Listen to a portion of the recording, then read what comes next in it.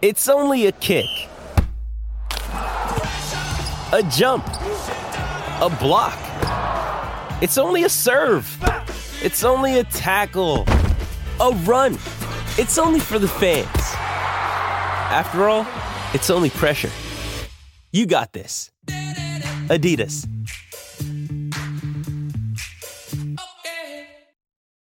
When you need mealtime inspiration, it's worth shopping Kroger, where you'll find over 30,000 mouth-watering choices that excite your inner foodie. And no matter what tasty choice you make, you'll enjoy our everyday low prices, plus extra ways to save, like digital coupons worth over $600 each week. You can also save up to $1 off per gallon at the pump with fuel points. More savings and more inspiring flavors make shopping Kroger worth it every time. Kroger, fresh for everyone. Fuel restrictions apply.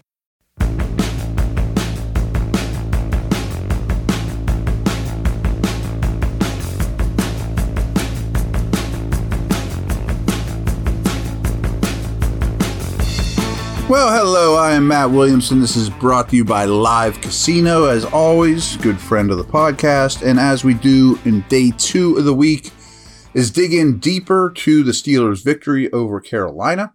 You know what time it is? It's time for football and time to jump into the action at FanDuel Sportsbook and lounge at Live Casino.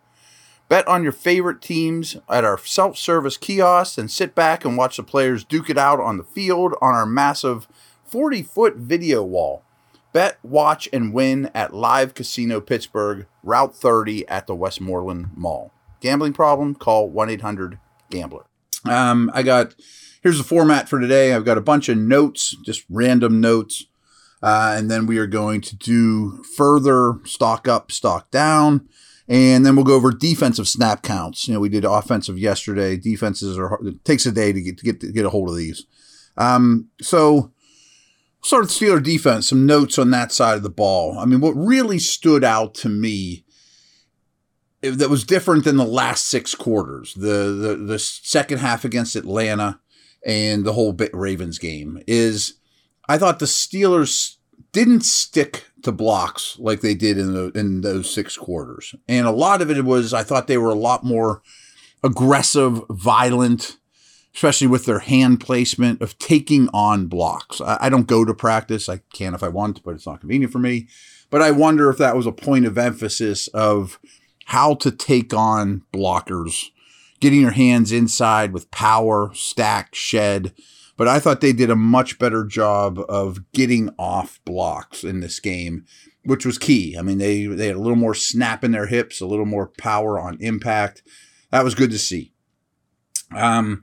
A schematic thing we saw in this one was we saw a fair amount of 4 D-line. And when I say D-line, I'm talking about the defensive line room, nose tackles, what we call DNs, 3-4 DNs, big people, you know, the 290-plussers. We saw a fair amount of 4 defensive line packages, you know, with like Leal or Loudermilk acting as a D-end, nose, Cam, Ogunjobi, almost like a 4-man front of beef, you know, some size up front.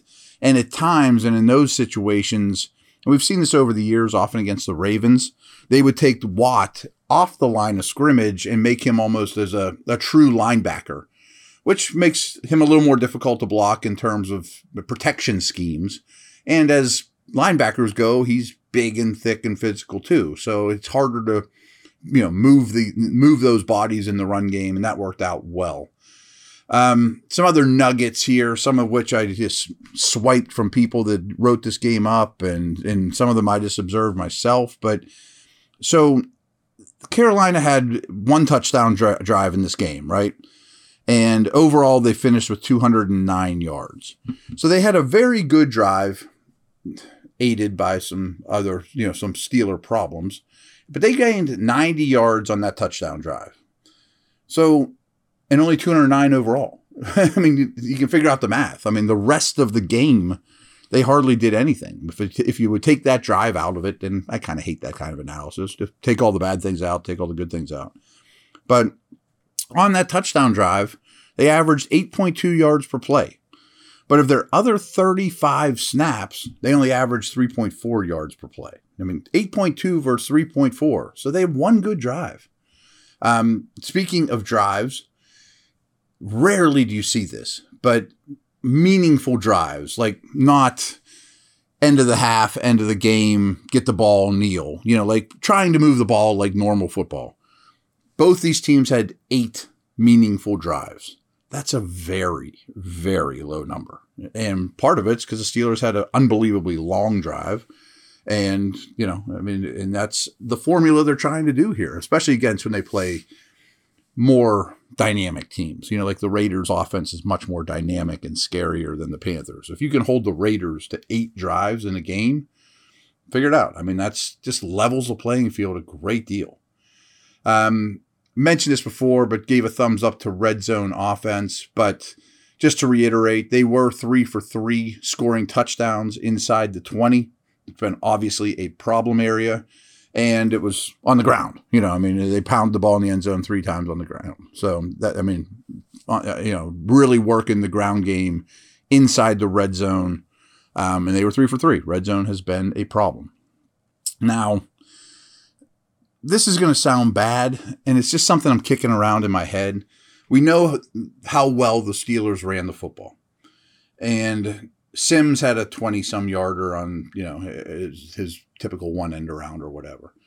But Harris and Warren, and it's just starting to worry me a little, or more, it's more like what if? Because this is kind of who they are. A long run between the two of them was 10 yards. One of them had a 10-yard run, one of them had a 9-yard run. And my point is, by no means, because this is not how I build teams, but what if they had a more dynamic runner? Like, with all respect to Harris and Warren, they play really well. But if they had Saquon Barkley, Nick Chubb, you know what I mean? Like, there would be 50-yard runs. Like one of the problems with this offense, and I'm not bashing them while they're up, it's just, what if there was a more dynamic ball carrier that could break long ones? Imagine, because the work is being done up front, the blocking, but these guys aren't going to bust 30-yarders. And again, I am not saying use your first-round pick on Bijan Robinson out of Texas and get a running back. No, there's other things to fry. Just kind of a what if. Tight ends. I'm still a little baffled on tight ends, and we're going to get to them later in the show too. I talked a lot about Freiermuth. I'm going to talk to people today and see what's going on with that. Only 1 tight end catch in this entire game, 4 yards. To Gentry, the typical Gentry screen that we see every game that he catches at the 1 yard past the line of scrimmage, falls down for 4. Okay, great. 1 tight end catch in this game. But they did, watching the game again, had a lot of 2 and 3 tight end sets. And for the most part, tight ends blocked well. Get to Gentry in a minute, but I thought the receivers blocked well as well. It's not just the running game isn't just O-line and ball carriers. So I want to stress this a little bit too. I talked about that 21 play drive to eat up 11:43 and put the Steelers up 21-7. So the Steelers went 5 for 5 on third downs during that drive. Trubisky was 6 for 7 for 54 yards, and the running game produced 52 yards on 14 attempts on that drive. These are odd numbers. They overcame the Deontay's taunting call. I mentioned the Sims corner on the end around. My note there was, boy, I still don't like that call, but it was a big game. Big block on that play by Pickens. Want to call those guys out as well. And you give the Panthers sitting in the halftime. They don't get the ball back until there's like 3 minutes left in the quarter. It was the first time they touched the ball since the first half. So just a really impressive drive. I didn't realize they were 5 for 5 on third down conversions, and Trubisky was 6 of 7 on that drive. In general, on third down, he was 6 of 8 for 109 yards on third downs. It's not all 3rd and 1s either. And he also converted some as a ball carrier. 5 of those third down completions went to Johnson. So he had 6 completions on third down. 5 of them went to Deontay. And Deontay converted all 5 of his third down catches into first downs. So he had 10 receptions for 98 yards. 5 of them were on third downs, and they converted. I mean, that's huge. And I mean, not every catch is created equal, so he was clutch as well, something that's obviously been a little bit of a knock on him. Let's take a little break. I'm going to do my further stock ups, stock downs, talk defensive snap counts as well. Some interesting stuff there.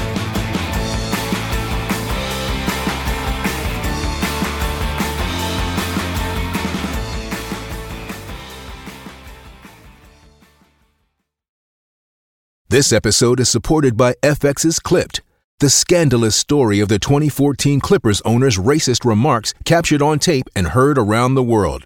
The series charts the tape's impact on a dysfunctional basketball organization striving to win against their reputation as the most cursed team in the league. Starring Lawrence Fishburne, Jackie Weaver, Cleopatra Coleman, and Ed O'Neill. FX's Clipped, streaming June 4th, only on Hulu. Hey, it's Kaylee Cuoco for Priceline. Ready to go to your happy place for a happy price? Well, why didn't you say so? Just download the Priceline app right now and save up to 60% on hotels. So whether it's Cousin Kevin's Kazoo Concert in Kansas City, go Kevin, or Becky's Bachelorette Bash in Bermuda, you never have to miss a trip ever again. So download the Priceline app today. Your savings are waiting. Go to your happy place for a happy price. Go to your happy price, Priceline. This episode is brought to you by Shopify. Whether you're selling a little or a lot, Shopify helps you do your thing, however you cha-ching. From the launch your online shop stage, all the way to the we just hit 1 million orders stage. No matter what stage you're in, Shopify's there to help you grow. Sign up for a $1 per month trial period at shopify.com/special offer, all lowercase. That's shopify.com/special offer.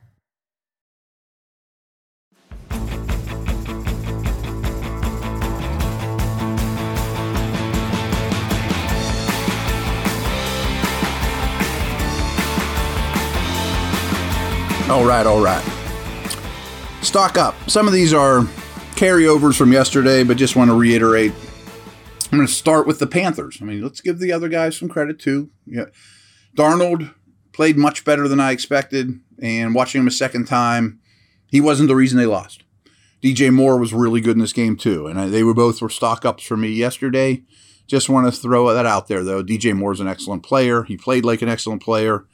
Darnold is not an excellent player, but he did not kill this team. Watching their two inside linebackers, Thompson and Luvu, both those guys played every snap. And I've warned you that they're a good pairing, and they're never going to leave the field. But they're a lot better at inside linebacker than the Steelers are. Those guys made a lot of plays. And Steelers linebackers just aren't making a ton of plays. And I'm going to give some credit here to those guys though too. But that's a good group there. And another guy I warned you about, Derek Brown, who's really come into his own. He was a top 10 pick. He played a whale of a game despite a losing effort in the middle of the D-line. Caused problems for the Steelers' interior blockers, all three of them. And he was rarely out of the game. Showed immense stamina for a big guy. So some guys we talked about going in from the Panthers, I just wanted to throw a little credit to. Deontay was even better in this game than I thought. As a route runner, just doing anything he wanted. Trubisky was better than I thought too on second viewing. Going through his progressions, getting the ball out quick, decisive. Two guys I'm hard on, especially Gunner. I thought Gunner and Sims both had good days. Sims usually does. I'm not thrilled with a lot of Gunner love, but they both had good games, mostly out of the slot. I thought Dotson and Daniels, both guards, were exceptional in pass protection in this game. And it's not something we talk about a lot, guards in pass pro, but they both were really, really good. And Daniels is kind of doing that every week at this point. I mean, he's a well above average starting guard. Dotson's a little more inconsistent, but he has moments, man. I thought Highsmith was phenomenal in this game and just stopping the run, doing his job, forcing things inside against a good young left tackle. Highsmith's a guy you can't let walk out the door. I know that decision doesn't have to happen soon, but he should be a fixture here. And again, I just gave Gunner some credit. I got to give Spillane some credit. He played very well versus the run. We'll just leave it at that. Pass was still a problem. I thought Bush played another solid game. So, I just talked about the Panthers, inside linebackers, off-the-ball linebackers.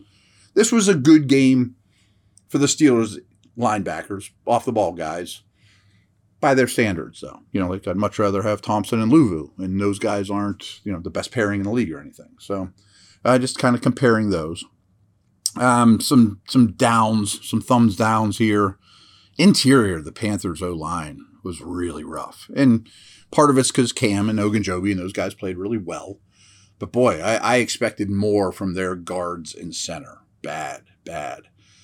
This was a really bad game by Foreman, too. I mean, he didn't make anything on his own, didn't show any acceleration, kind of looked like a beat up, worn down power back that didn't have a lot of juice, not any change of direction. He was very unimpressive to me in this game. I don't think the announcers ever mentioned it, but I saw it on today's snap count. CJ Henderson only played 4 snaps in this game. I assume he got hurt because him and Horn are the outside guys, and that really worried me in this game was Henderson and Horn versus Johnson and Pickens. I thought was going to be a fair fight.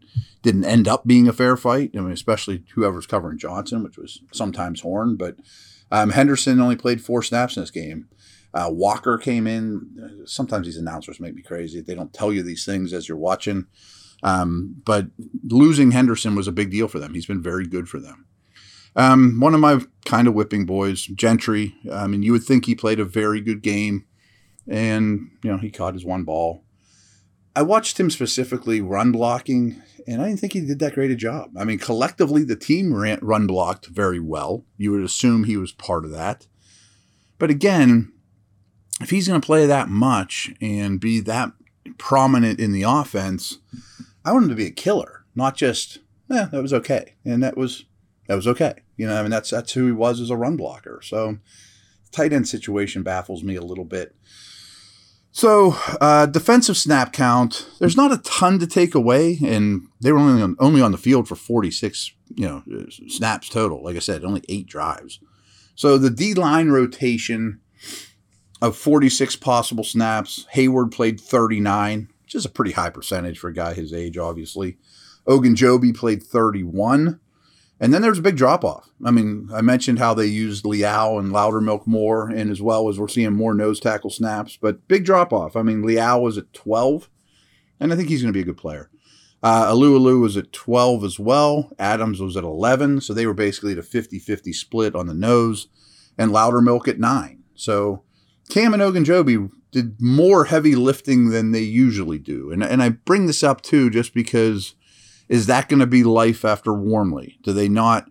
My hunch is if Wormley would have been healthy, he would have played 20, where Ogunjobi played 31, Leal played 12. Wormley would have probably fit in there, stole 2 or 3 from Cam, stole 2 or 3 from Ogunjobi, a couple from Loudermilk, a couple from Leal. So I'm just curious, is there going to be a big gap, Cam, Ogunjobi gap, third D lineman? And the season's short, that probably isn't that big a deal, but if it were much longer, that would worry me. Wasn't a big KZ game, only 15 snaps from him. So about a third of the time he was out there. That's low, but I think that's just a game plan specific type of deal. Now, I mentioned the inside linebackers. Again, 46 possible snaps. Spillane played all, which is rare because usually Bush has been the heaviest snap count guy. Spillane never left the field. Bush only played 25 in this game. Can't quite unpeel what the logic is there. And I mentioned Mark Robinson, and I did realize he did play, he made a play, but he only played 7 snaps in this game on defense. So intrigued to see more. I know he doesn't quite know what he's doing. So you can't just put him out there if he doesn't know what he's doing just because he's fast. But 46 of 46 snaps for Spillane versus 25 for Bush. Not sure on that one either. Kind of like the tight end thing. Got to wrap my noggin around that. Last thing here, in case you're unaware, as it stands right now, the Steelers own the 14th overall pick in the first round. Probably aren't going to be a top 10 type of drafting team, guys. It's just not the way this works. And because Denver won, the Bears now are solely sitting with the 2nd overall pick. Why is that important? because the Steelers own the Bears' second round pick. So as that stands right now, that'll be the second pick in the second round. There's only 31 picks in the first round, so that is the 33rd pick overall. So as it stands right now, the Steelers would own, 14, 33, and then 45-ish. That can change with tiebreakers and things. But 3 picks on top 45 is going to make you better. So we'll talk a lot of that kind of stuff going forward. But over and out, good chat. I will be back tomorrow.